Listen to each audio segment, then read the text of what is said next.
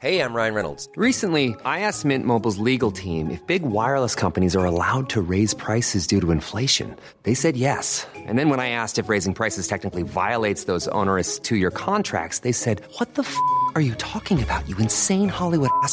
So to recap, we're cutting the price of Mint Unlimited from $30 a month to just $15 a month. Give it a try at mintmobile.com/switch. $45 up front for 3 months plus taxes and fees. Promo rate for new customers for limited time. Unlimited more than 40 gigabytes per month. Slows full terms at mintmobile.com. When you make decisions for your company, you look for the no-brainers. If you have a lot of mailing to do, Stamps.com is the ultimate no-brainer. Use the Stamps.com mobile app to mail everything you need to keep your business running with up to 89% off USPS and UPS. Make the same no-brainer decision as over 1 million other businesses with Stamps.com. Use code PROGRAM for a special offer. That's Stamps.com, code PROGRAM. Hello and welcome to the Slow Newscast, where we look at what's driving the news, not breaking news. I'm Basha Cummings, and this week we're doing something a bit different. A few weeks ago, we asked my colleague, Matt d'Ancona, to answer a question that we didn't think anyone else was really asking. What happened inside number 10 when Boris Johnson got seriously sick with the coronavirus? At the time, we often found ourselves in the dark. How Boris Johnson got ill and how badly wasn't at all clear. So Matt started asking questions, and the story that he tells is revealing. It's like a political thriller, and it helps explain why Britain has suffered from the coronavirus so uniquely badly. It is, in essence, a story about a lethal amateurism at the very heart of the British government, and I'm going to hand over to Matt to tell it.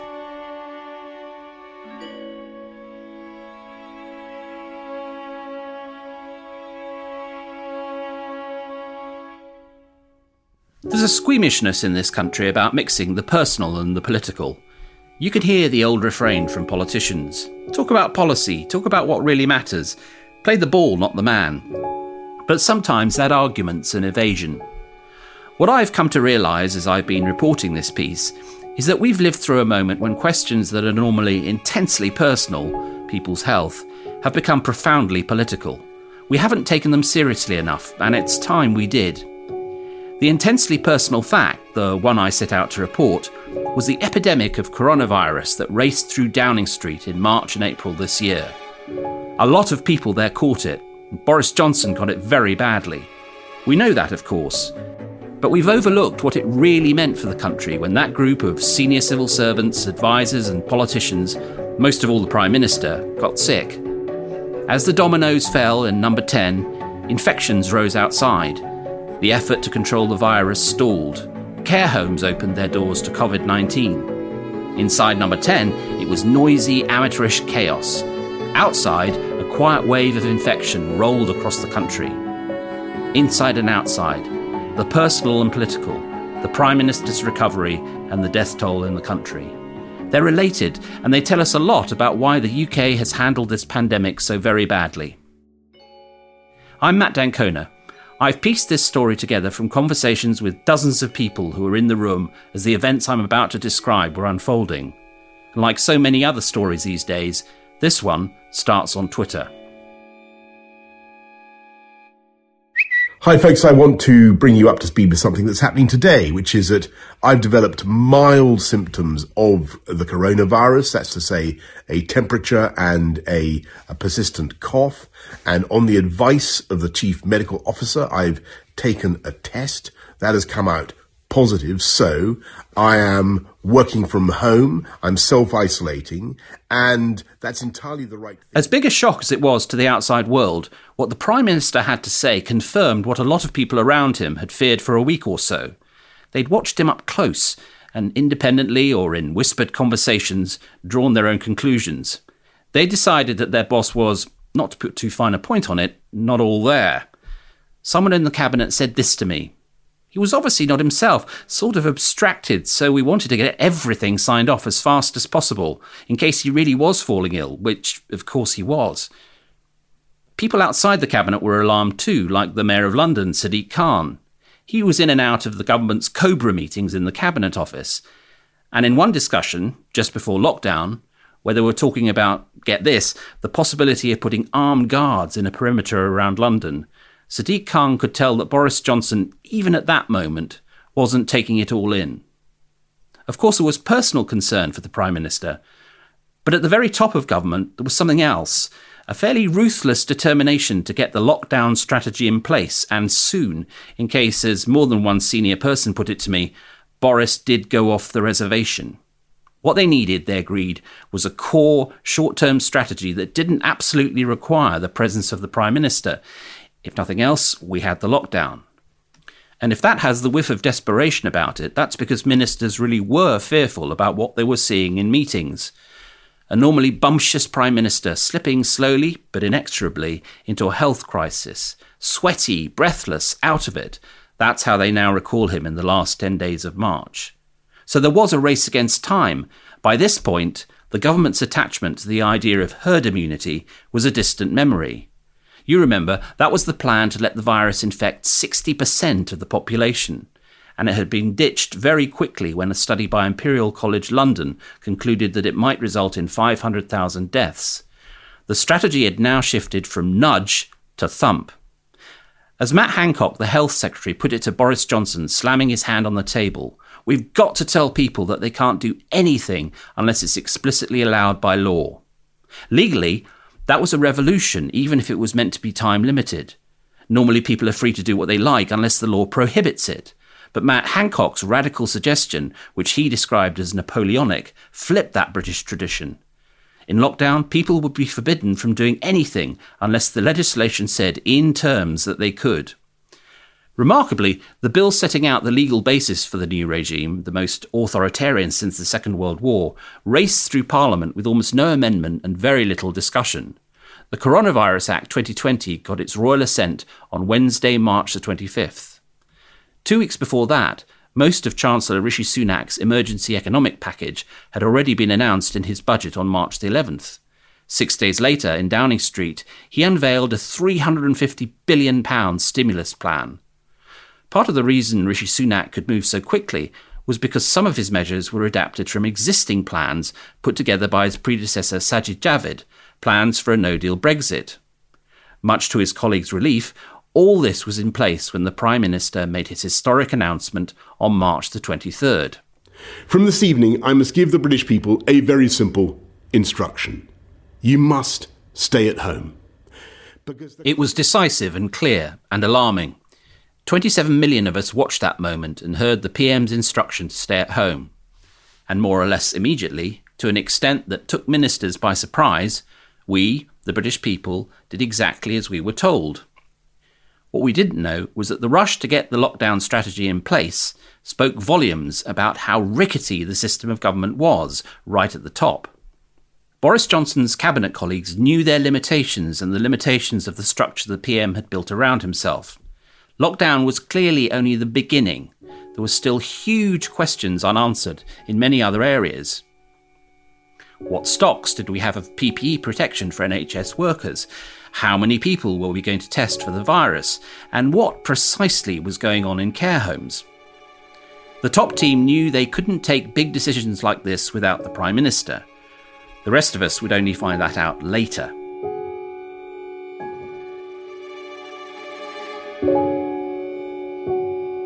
Tell you that I'm shaking hands continuously. I was at a hospital the other night where I think there were actually a few coronavirus patients, and I shook hands with everybody. You'll be pleased to know, and I continue to shake hands. And I think it's very important that we, That's the laughing cavalier of Number 10 way back on March the 3rd, positively scorning the risk of infection from coronavirus.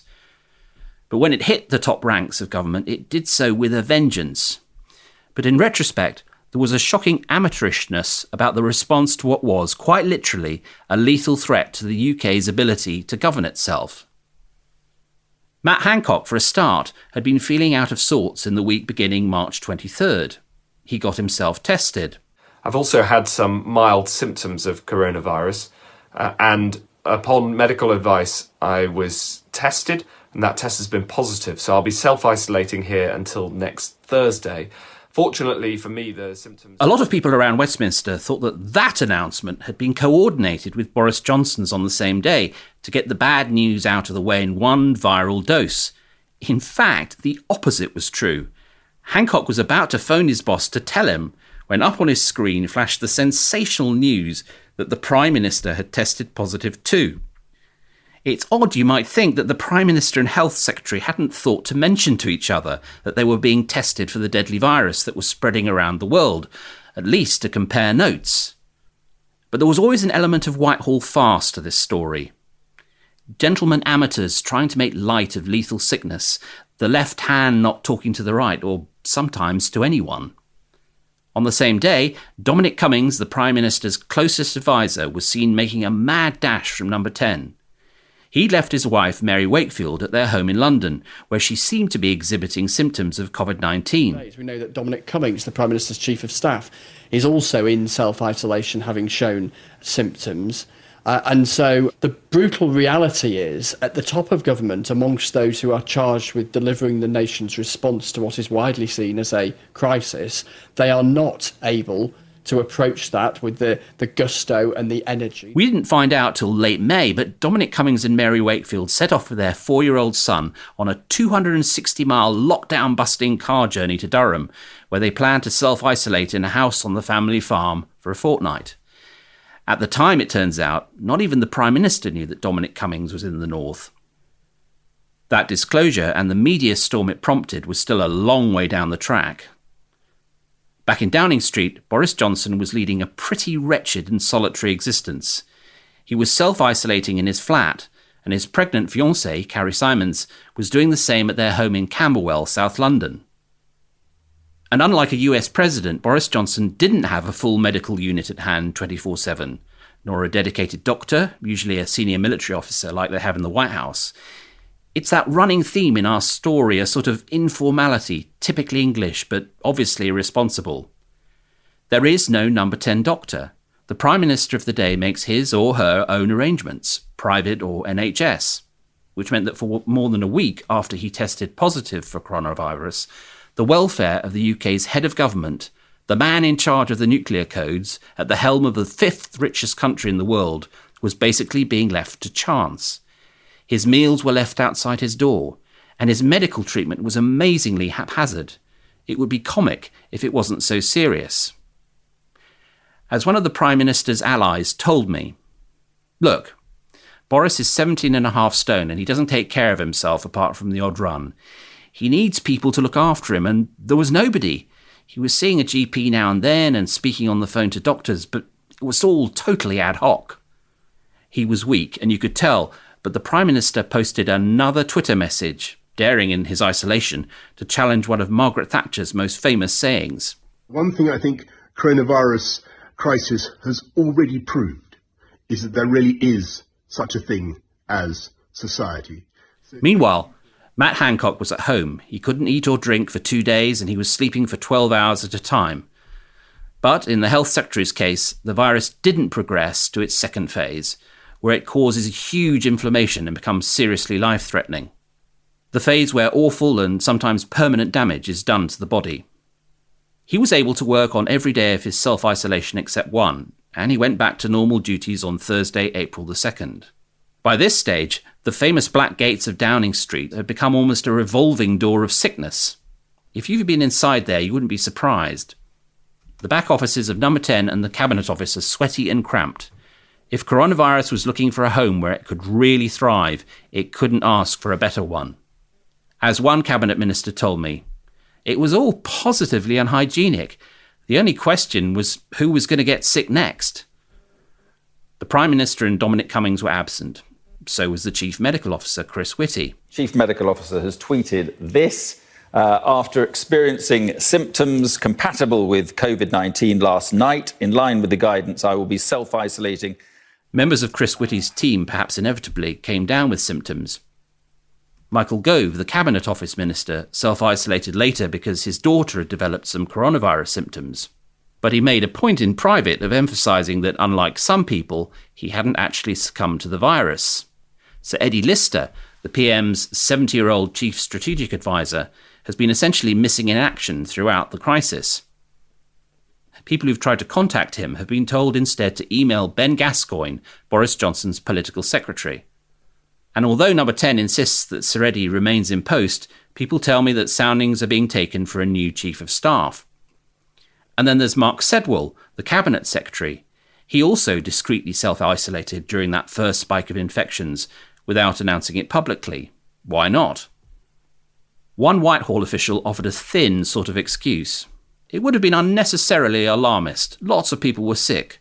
Remember, his predecessor, Sir Jeremy Haywood, worked till the day he died, and Sedwill is a macho guy from the Home Office. Well, maybe, but in a crisis where trust in government is so important, it was surely a mistake not to be transparent from the start. At the time, a whisper went round that the Chancellor Rishi Sunak had also self-isolated. That was denied, but two people who know him well have told me otherwise. They say the Chancellor quietly quarantined himself to be on the safe side. Again, why the confused signals? At any rate, Rishi Sunak appeared on the steps of Number 10 at 8 p.m. on Thursday, April the 2nd, to clap NHS key workers. Beside him, but socially distanced, was the Prime Minister looking, frankly, terrible. "I'm not allowed out, really," he said. "I'm just standing here."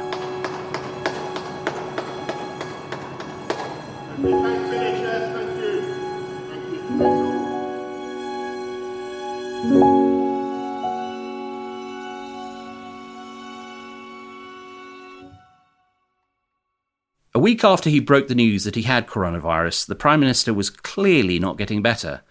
On Friday, April the 3rd, he took to Twitter yet again, doing his best to sound cheerful but convincing fewer and fewer people. Alas, I still have one of the symptoms, a minor symptom of I still have a temperature, and so in accordance with government advice, I must continue my self-isolation until that symptom itself. In fact, he'd gone downhill so badly that a bed had been got ready for him at St Thomas's Hospital, just the other side of the Thames.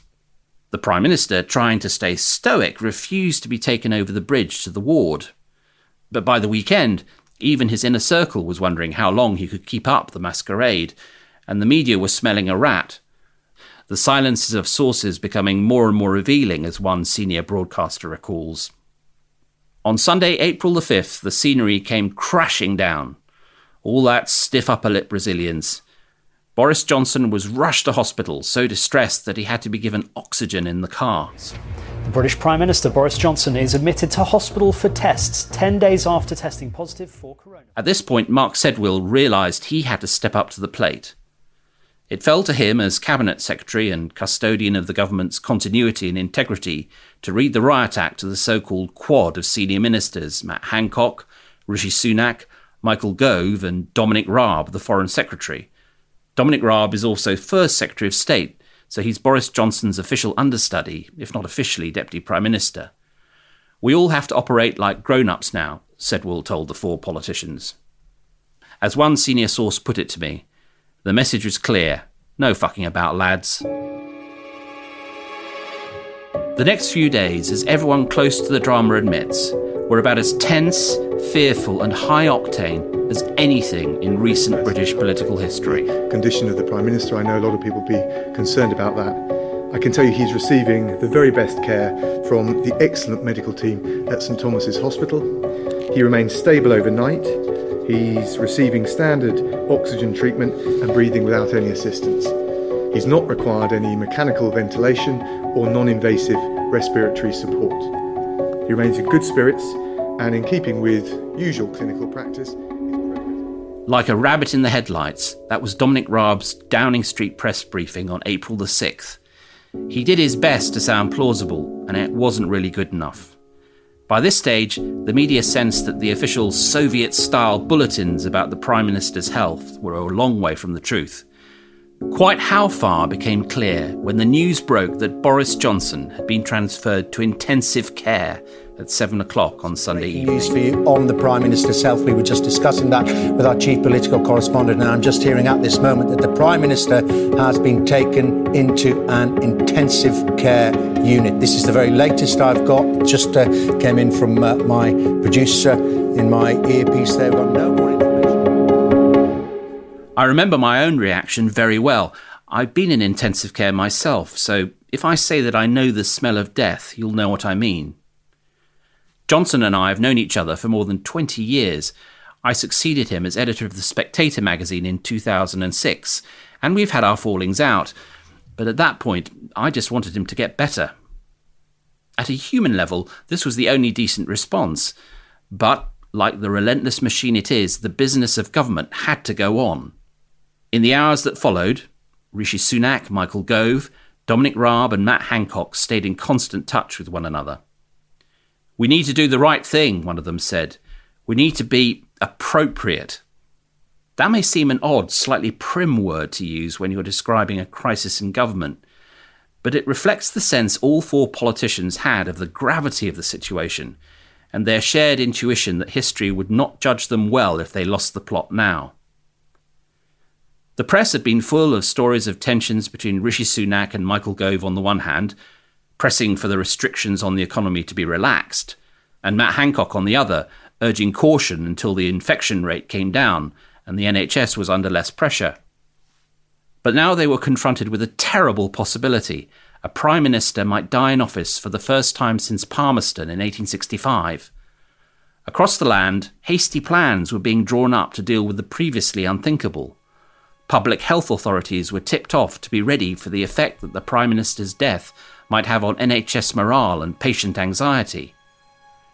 Remarkably, the BBC, which has detailed plans on how it would cover the death of senior members of the royal family, didn't at any stage convene a formal meeting of its news and political team to draw up a serious grid. There were, I am told, only a few very informal chats at the Beeb about what to do if the Prime Minister and First Lord of the Treasury were, in fact, to die. And there it is again, the refrain that's such a feature of this story. No protocols, no procedure, the English habit of winging it, tested to destruction.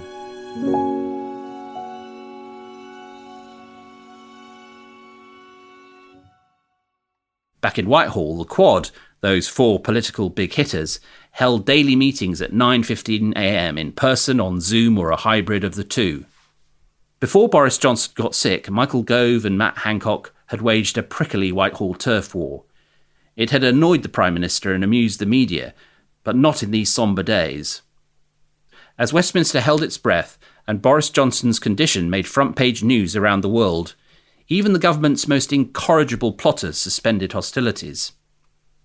The show of solidarity and professionalism barely concealed what was described to me by one of the principals as an out-of-body lightheadedness. The sheer weirdness of the experience is something that those who had a ringside seat refer to time and again. In the circumstances, handling front of house was a delicate task, and there was a serious risk in downplaying the seriousness of the Prime Minister's condition and jeopardising the public's trust at this of all moments. Unfortunately, Dominic Raab insisted on a macho show of confidence in Boris Johnson's powers of resistance that began to stray from common decency into foolishness and implausibility. And I'm confident he'll pull through. Because if there's one thing I know about this Prime Minister, he's a fighter. And he'll be back at the helm, leading us through this crisis in short order.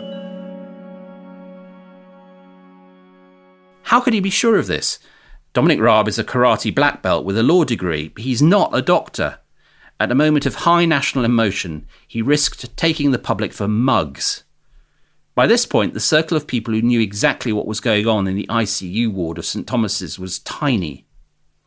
Boris Johnson's immediate family, of course, his fiancée Carrie, and Lee Cain, his communications director.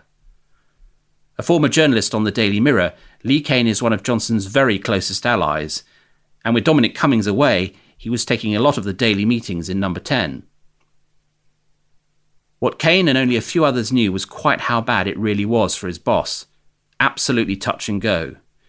Statistically, the chances of survival for coronavirus patients admitted to intensive care are about 50-50.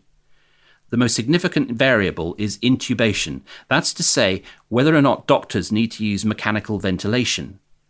Once you're intubated, your odds of living to tell the tale fall to about a third. If the Prime Minister could keep going on a CPAP machine, that is, continuous positive airway pressure, a mask over your mouth rather than a tube into your lungs, he had a chance of making it. And if not, not. As one of Johnson's confidants put it, I remember thinking if he's put on a ventilator, the best case scenario is he's out of action for 6 months. So, as evening turned to night, everyone waited.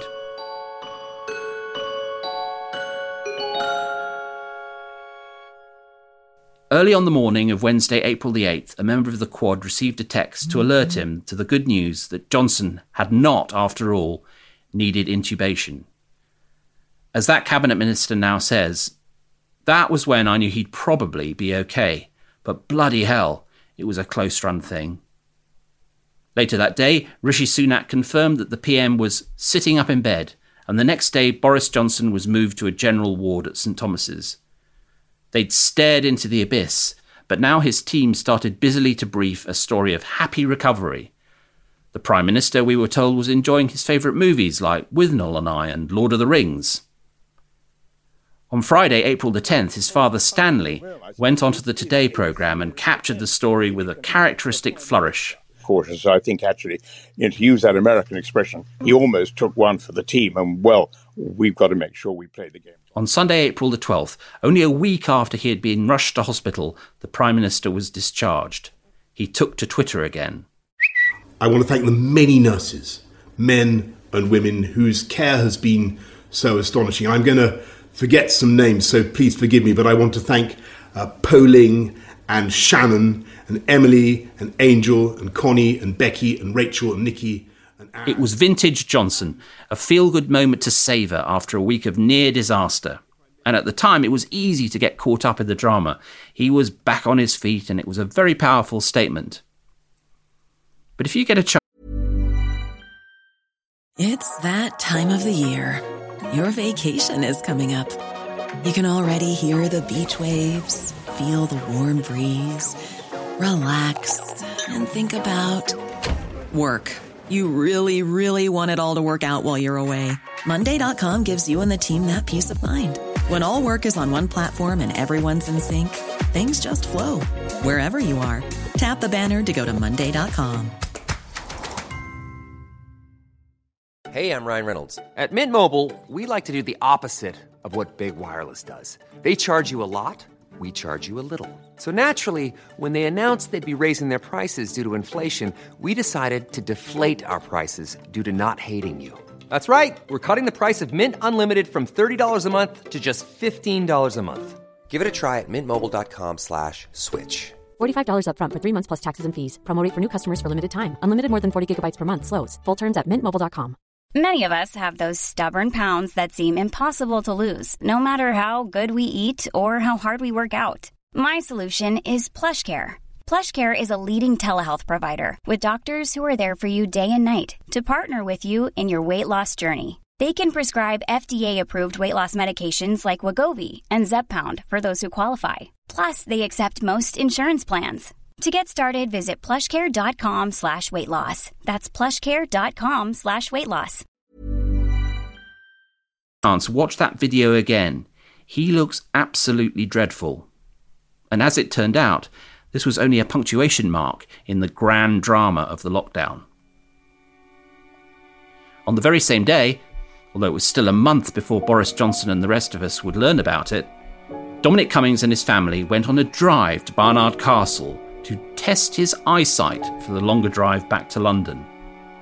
Hundreds of miles away from Westminster, the seeds of a huge controversy were being sown. The Prime Minister had survived, but his government was storing up big trouble.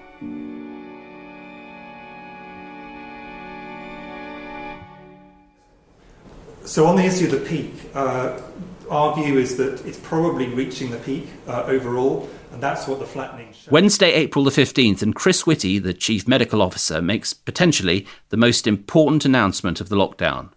But behind the scenes, ministers were praying to whatever gods they believed in that he was right. Traditionally, Matt Hancock's family makes a big deal of Easter, but this year the Health Secretary had worked straight through the Easter weekend, April the 10th to 12th. Because even as the Prime Minister battled for his life, a parallel drama was unfolding in wards and care homes across the land. The question, to be blunt, was whether the virus could be stopped at all. On April 7th, 8th, 9th and 10th, the daily death toll was higher than 1,000. The rise was deeply alarming. The nation was in lockdown, the economy was frozen and schools were closed. Nightingale hospitals were up and running. As one Downing Street source put it to me, we'd thrown the whole bloody kitchen sink at it. If that didn't work, we didn't know what to do.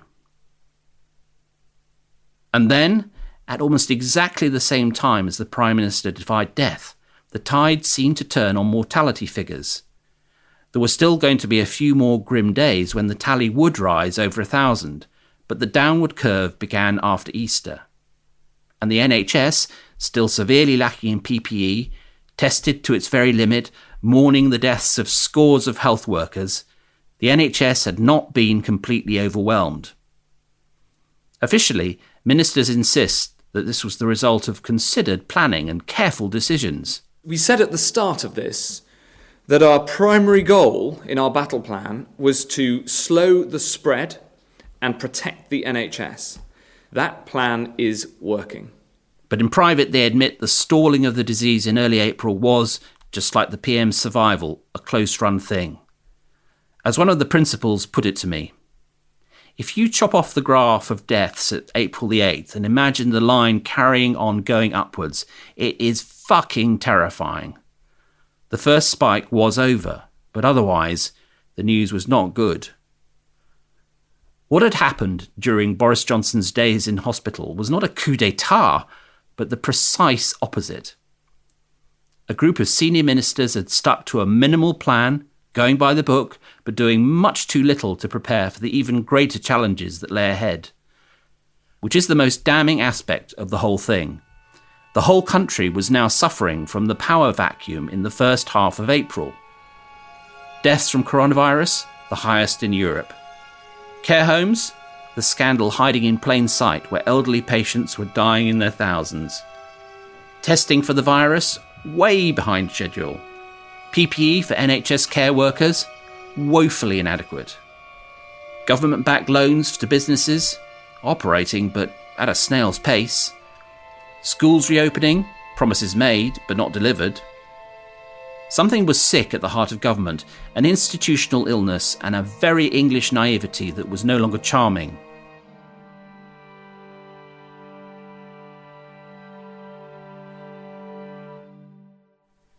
The world was starting to notice all this haplessness and holding Britain up to scorn. Listen to the US late-night talk show host Trevor Noah on Johnson's positive test. Which is ironic. You know why? Because earlier this month, Boris Johnson suggested that Britain should just let the virus run its course throughout the country. And then on top of that, he also joked about he had been shaking hands all willy-nilly.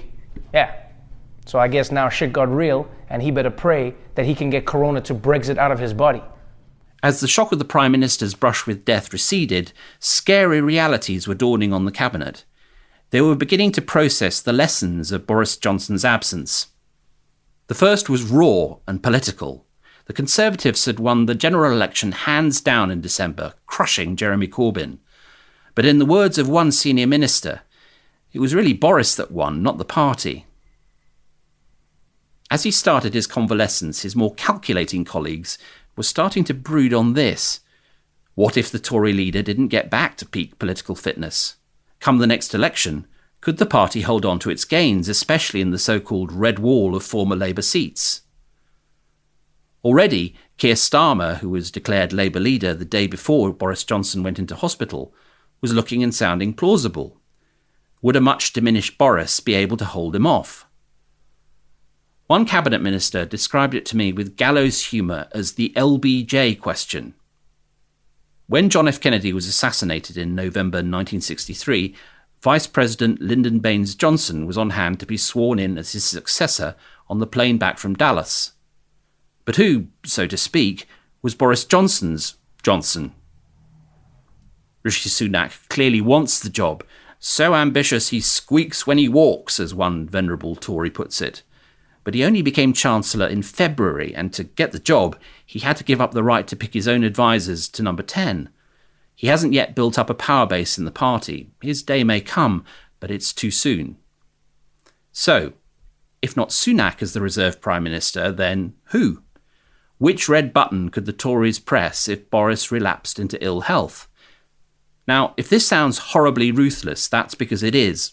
Welcome to Conservative politics. Never forget, this is the party that kicked out Margaret Thatcher after she'd won 3 general elections for them. The Tory talent for survival is not confined to the intensive care unit. The second lesson was that the cabinet was more like a backing band than a team of big beasts.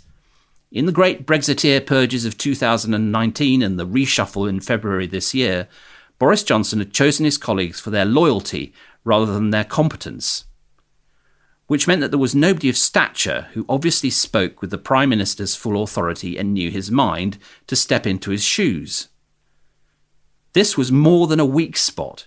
It was a structural disaster for a country now facing a potentially deep recession, huge debt, and massive problems of social recovery. Every government needs strong leadership, but no successful one can be a solo act. Coronavirus leaves scarring on those who suffer its worst symptoms but survive, and Britain had suffered too while the Prime Minister was away from the virus of indecision. In the crucial first half of April, the national in tray was bulging, and nobody was really taking charge. As one cabinet source puts it, in these situations, a week is an enormously long period of time. There were all sorts of demands piling up: medical equipment, testing, PPE, the future strategy. There was this sense of, now we do need some answers. Business agreed. Time and again, the point was made to senior ministers that even with Rishi Sunak's rescue measures, 2 successive quarters of liabilities, rent, payroll, other regular operating costs, and no revenues to speak of, would leave huge numbers of businesses bankrupt. On Thursday, April the 16th, Dominic Raab, feeling the heat, announced a holding position. Lockdown was going to be extended for at least 3 more weeks, and it would only be relaxed once 5 tests were met. So let me set out 5 specific things which the government will need to be satisfied of before we will consider it safe to adjust any of the current measures. Again, the press reported growing rifts between Matt Hancock and Rishi Sunak. The Health Secretary demanded caution, and the Chancellor impressed on his colleagues that the country had to accept some measure of risk to avoid a devastating recession. The government's economic forecaster today spelling out an apocalyptic scenario. 2 million unemployed and the economy shrinking more than in the financial crisis. The reality was more subtle. Rishi Sunak is the son of a GP, and he wasn't insensitive to public health. And Matt Hancock, who studied politics, philosophy and economics at Oxford and cut his teeth as Chief of Staff to George Osborne, was hardly indifferent to the economy. The real difference was Boris Johnson. He'd emerged from hospital, in the words of one colleague, a bit kumbaya-ish. The old Johnson, the pre-COVID version, had been a flinty advocate of risk, swashbuckling enterprise and libertarianism. Back in the BSE crisis, mad cow disease, he'd urged people to eat as much beef as they could. But that figure was a distant memory. Post-COVID, he was a more cautious creature, less arrogant, and full of empathy towards people who were suffering from the virus or at risk from it. More to the point, like McCavity the mystery cat, he wasn't there, physically or spiritually. So, when they were pressed by businesses and the media for a roadmap out of lockdown, ministers had to keep stalling. On Friday, 24th of April, the Prime Minister held a 3-hour meeting with Dominic Raab, Rishi Sunak, Dominic Cummings and Lee Cain at Chequers. The next day, he went back to work in Number 10. 3 days later, Johnson made his first formal statement as Prime Minister since he'd left hospital. Good morning.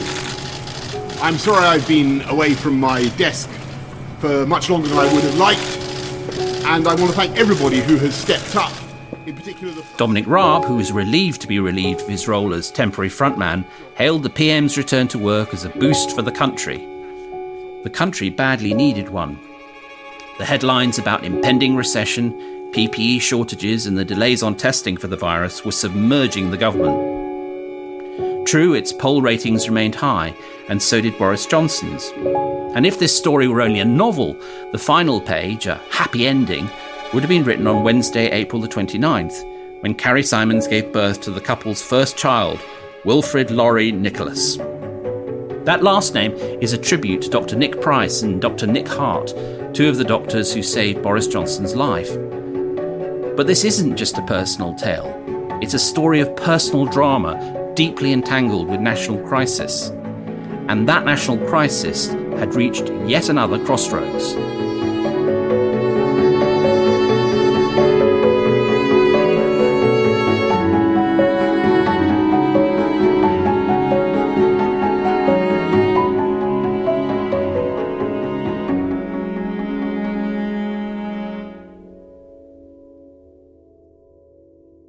The fact is that in the crucial fortnight after he went back to work, Boris Johnson was the principal barrier to lockdown being relaxed. In the Downing Street press conference on April the 30th, he spoke cautiously and set an absolute premium on avoiding a second spike. And so it is vital that we do not now lose control and run slap into a second and even bigger mountain. People who talked to him around this time describe his position as a combination of shell shock, fatigue, and protective instinct. He now felt very deeply indeed that his primary responsibility was to people who were sick or disadvantaged by the lockdown. He wasn't focused yet on relaxing any of the restrictions. This was more than emotional whimsy. It had very expensive real-world consequences. Rishi Sunak was keen to wind down the furloughing scheme, under which the state paid 80% of the salaries of employees who couldn't work, up to £2,500 a month. But Boris Johnson vetoed his Chancellor. He insisted that the scheme had to remain open, albeit modified, until October. In other words, the status quo survived, and the fiscal implications were huge. As one cabinet minister says, we'd had a pretty odd merry-go-round for a few weeks, but now there was a worry growing. We need some decisions about ending lockdown. Can we have them, please? There was the media beast to feed too at daily press conferences. On May the 1st, Matt Hancock announced that a long-promised milestone had been reached. At the beginning of last month, at this podium, I set a goal that anyone who needs a test should get a test. And that as a nation, we should achieve 100,000 tests per day by the end of the month. I knew that it was an audacious goal, but we needed an audacious goal because testing is so important for getting Britain back on her feet. I can announce that we have met our goal. The number of tests yesterday, on the last day of April, was 122,347. This unprecedented expansion. This claim quickly unravelled in a controversy over the precise meaning of the target. Did the number refer to tests administered and processed, or, as seemed to be the case, test kits sent out? The politics of moments like this are complicated. In crises, governments are expected to announce things, hit targets, do stuff. On top of this, there was the growing pressure from business to offer a route map out of lockdown, something aggressive enough to prevent the economy tanking. And it was becoming increasingly clear that the health versus economy argument, lives versus livelihoods, was a false dichotomy. If UK PLC fell into a deep recession, the consequences for the mental and physical health of millions would be colossal. Ministers who are old enough to remember the high unemployment of the 80s feared that every further week of lockdown would be paid for in months and years of social and economic suffering. The problem was that the Prime Minister himself didn't know what he thought. In fact, as one of his colleagues put it, he thought two things at once. On the one hand, that as Prime Minister, First Lord of the Treasury and Commander-in-Chief of Brexit Britain, he had an almost sacred duty to rev up the UK economy. But on the other hand, as the only head of government in the world to feel the full sting of coronavirus, he was morally obliged to put patients, the NHS, and care home residents first.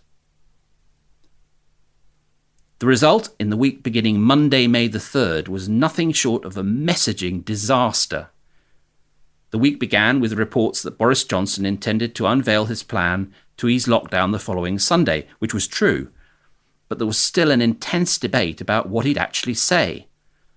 Focus groups about the proposed shift of strategy had shown that people liked the suggested new slogan, "Stay alert." But the same research revealed that they liked the existing mantra, "Stay at home," much more. As one cabinet source told me, the irony is that we were worried about lockdown working. In fact, if anything, it worked too well. In principle, people liked the idea of getting back to normality: pubs, football, socialising, shopping, everyday life. But in practice, they were still worried about infection, about social distancing, about the welfare of their children, even though young people are the least endangered by COVID-19. And voters had clocked that Britain hadn't handled the crisis as well as other countries. Dominic Raab did his best to put that anxiety to rest at the daily press conference on May the 5th. In terms of the comparison that you're suggesting, I, as the scientists have all said, I can remember Patrick Vallance and Chris Whitty talking about this. I don't think we'll get a real verdict on how well countries have done until the pandemic is over, and in particularly until we've got comprehensive international data on all-cause mortality. But I think there's 2 points that I'd make about the way the UK has approached things. There are different ways of counting deaths, as we know. We've had Public opinion was facing in two directions at once: set us free, but keep us safe. There was an urgent need for leadership and decisiveness. And right on cue, there was an outbreak of jubilant clarity in the red-top press on Thursday, May the 7th. Monday, May the 11th was going to be a glorious day of national emancipation. Happy Monday was the headline on the front page of The Sun. And the Daily Mail went even further. Hurrah! Lockdown freedom beckons. But when Boris Johnson convened his cabinet on Zoom that day, his message was much less celebratory. In fact, he declined to resolve the dilemma or to steer the ship of state definitively in one direction. His orders to his top team were to advance with extreme caution, which, as one of them pointed out, was like marching us up to the top of the hill, but with a clear option to march back down again. We were pretty clueless. Which, to be fair, was a rational response to what they were hearing. The Prime Minister himself hadn't settled on a strategy. His answer to the dilemma was to restate it rather than resolve it. So let's cut to the concluding vignette of our story. At lunchtime on Sunday, May the 10th, the Cabinet got together on Zoom to discuss the statement that was due to be broadcast that night. Some of the people on the call were annoyed to find out that parts of the address had already been recorded the day before. Boris Johnson had been consulting his allies over the weekend. He'd been doing that as late as Sunday morning, but most cabinet members felt that they'd been kept out of the loop. What should have been a clear steer for government and a reassertion of authority became a patchy affair. The Prime Minister had to apologise to Matt Hancock for briefings about him, clearly well-sourced and not friendly, in the Sunday papers. At 7 p.m, the full 13-minute statement was broadcast. It began with a stab at Churchillian uplift and a declaration of gratitude. It is now almost 2 months since the people of this country began to put up with restrictions on their freedom, your freedom, of a kind that we have never seen before in peace or war.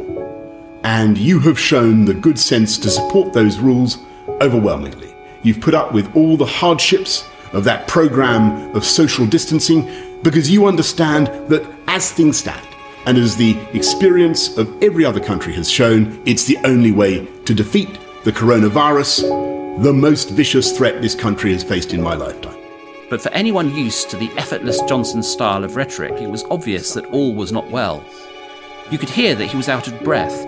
He waved his arms about curiously, and at one point, he banged the desk to emphasise a point. Beat this disease: police, bus drivers, train drivers, pharmacists, supermarket workers, road hauliers, bin collectors, cleaners, security guards, postal workers, our teachers.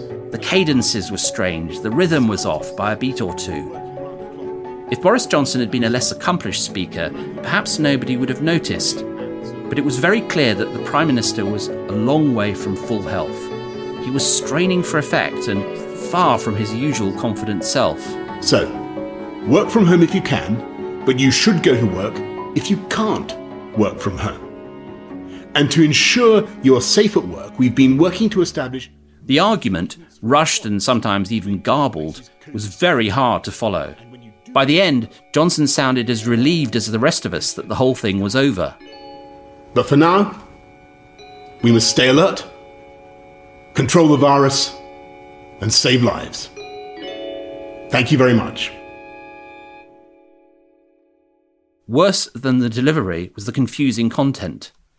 And it was made all the more bewildering by low-tech graphics and a colour scheme for the new COVID alert system that was embarrassingly similar to the palette used by Nando's chicken restaurant.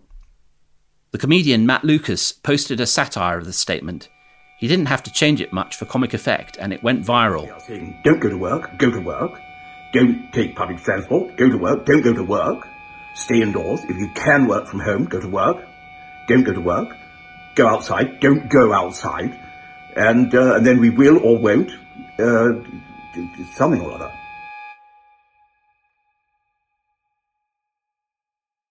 In politics, there's something I call Waltz's Law.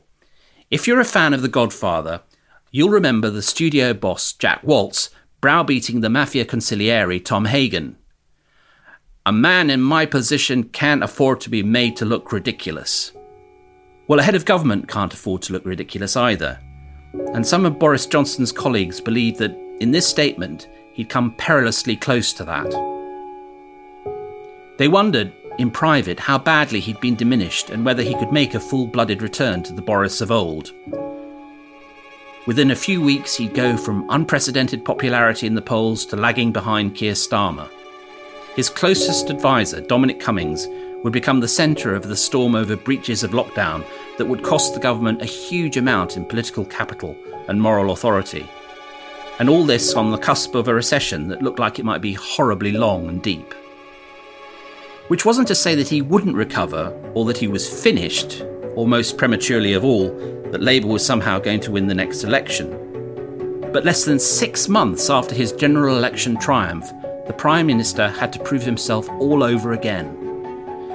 As he intimated to friends, it felt like he was starting from scratch. And that, of course, was the political price exacted by what he called this devilish illness. Our story ends on a cliffhanger because that's where coronavirus leaves its survivors and the societies it tears through. Grateful to be alive, uncertain of the future, doubting past practice, hoping for the chance to renew and refresh, but not counting on it. As with the Prime Minister, so with the country. A greater story was only just beginning, with an unknowable duration and an uncertain outcome. We are living in it still.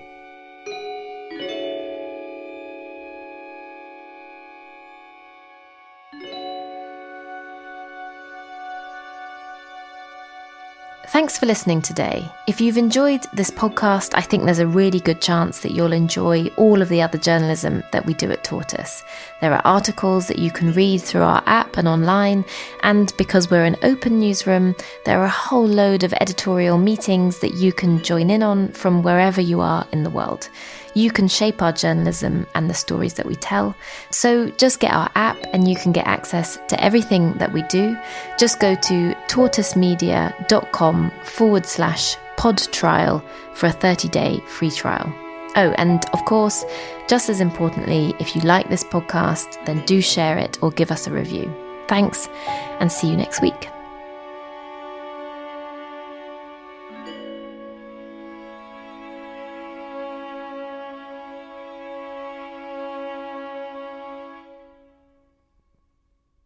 I said we would turn the tide, and I really think we did within 12 weeks. If you look at where the disease is now, we went through the peak. We've flattened the sombrero, whatever I said we were going to do. We did that. I think that as a result of the actions that the British people took. Hey, it's Danny Pellegrino from Everything Iconic. Ready to upgrade your style game without blowing your budget? Check out Quince. They've got all the good stuff, shirts and polos, activewear, and fine leather goods, all at 50 to 80% less than other high-end brands. And the best part? They're all about safe, ethical, and responsible manufacturing. Get that luxury vibe without the luxury price tag. Hit up quince.com/upgrade for free shipping and 365-day returns on your next order. That's quince.com/upgrade. Hi, I'm Daniel, founder of Pretty Litter. Did you know cats tend to hide symptoms of sickness and pain? I learned this the hard way after losing my cat, Gingy. So I created Pretty Litter, a health monitoring litter that helps detect early signs of illness by changing colors, saving you money and potentially your cat's life. Pretty Litter is veterinarian developed, and it's the easiest way to keep tabs on your fur baby's health right at home. Go to prettylitter.com and use code ACAST for 20% off your first order and a free cat toy. Terms and conditions apply. See site for details. How do you solve a crime in reverse when you believe that someone was murdered but have no clue who the victim was? We have to do our job, and we have to find out who did they kill, if it's possible. How are we going to do that?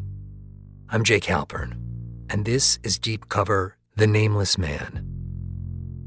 Listen on the iHeartRadio app, Apple Podcasts, or wherever you listen to podcasts.